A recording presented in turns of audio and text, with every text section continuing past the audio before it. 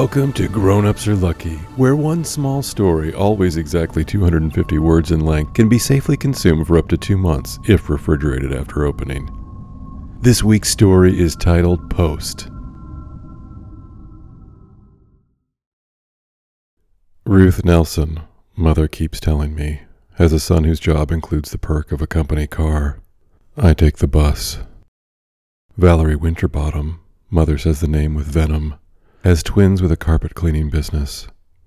Valerie's carpets are cleaned professionally, freeing her up to bake almond cookies which make mother close her eyes and moan, first out of pleasure, and shortly after in defeat. Mother implies with every available gesture that she might feel fulfillment were I to marry. Abigail, who I am dating in secret, because I don't want mother to interfere, is a solid person. We met online. I had posted on the Missed Connections section of Craigslist about a chance interaction I had in the mayonnaise aisle of Costco. The exchange involved rhyming aioli with the popular phrase, "So sue me." Needless to say, there were sparks. Abigail wasn't that person, but she responded to the post, and to date the alluring browser of mayonnaise has not. But all is not lost. Abigail and I like the same cereals. We both yield to algorithms churning out very similar police procedurals. We have sex, and, if we don't think about how it diverges from intercourse represented in film and literature, it is easy to admire its functionality. Like a type of food you learn to prepare adequately, and despite knowing you will eat it frequently for the rest of your life, it does not crush your spirit.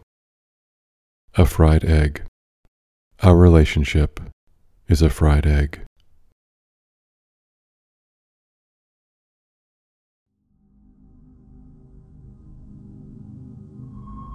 Thanks for listening.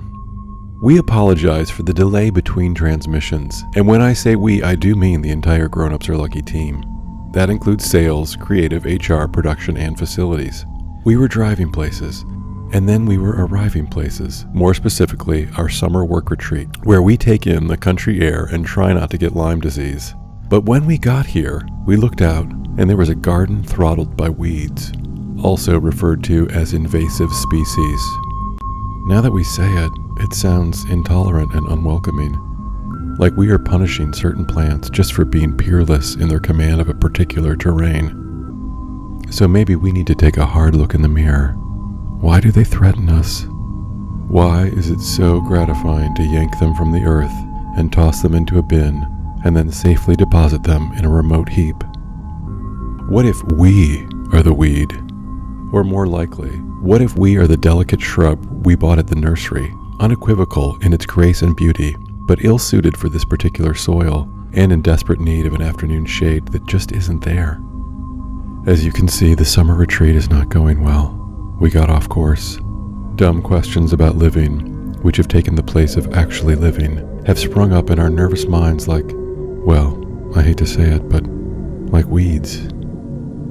If we never see you again, there is a good chance we were defeated by rhizomes. Somebody had to lose. All the best. Keep in touch. Enjoy the evening. Listen to the birds and insects talking at each other like an overcrowded message board reviewing a controversial restaurant.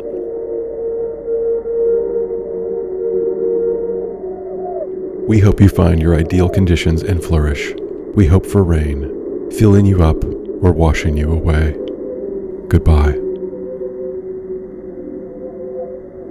If you felt like this podcast helped you get through a brief traffic delay that, despite only being a few minutes long, would have felt like an eternity were it not for the nonsensical distraction it provided, please rank it favorably on all favorite podcast delivery platforms, or even write a review, or better yet, we'll write one for you.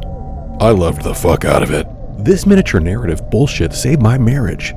As addictive as cigarettes, but less likely to stain your teeth. The future of storytelling. Better than a lot of the sex I had in my early 20s. Priced just right.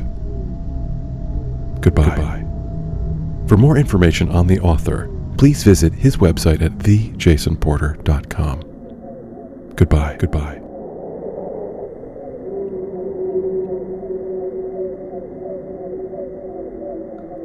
Reproduction of all stories is strictly prohibited without express permission from the author. Bye.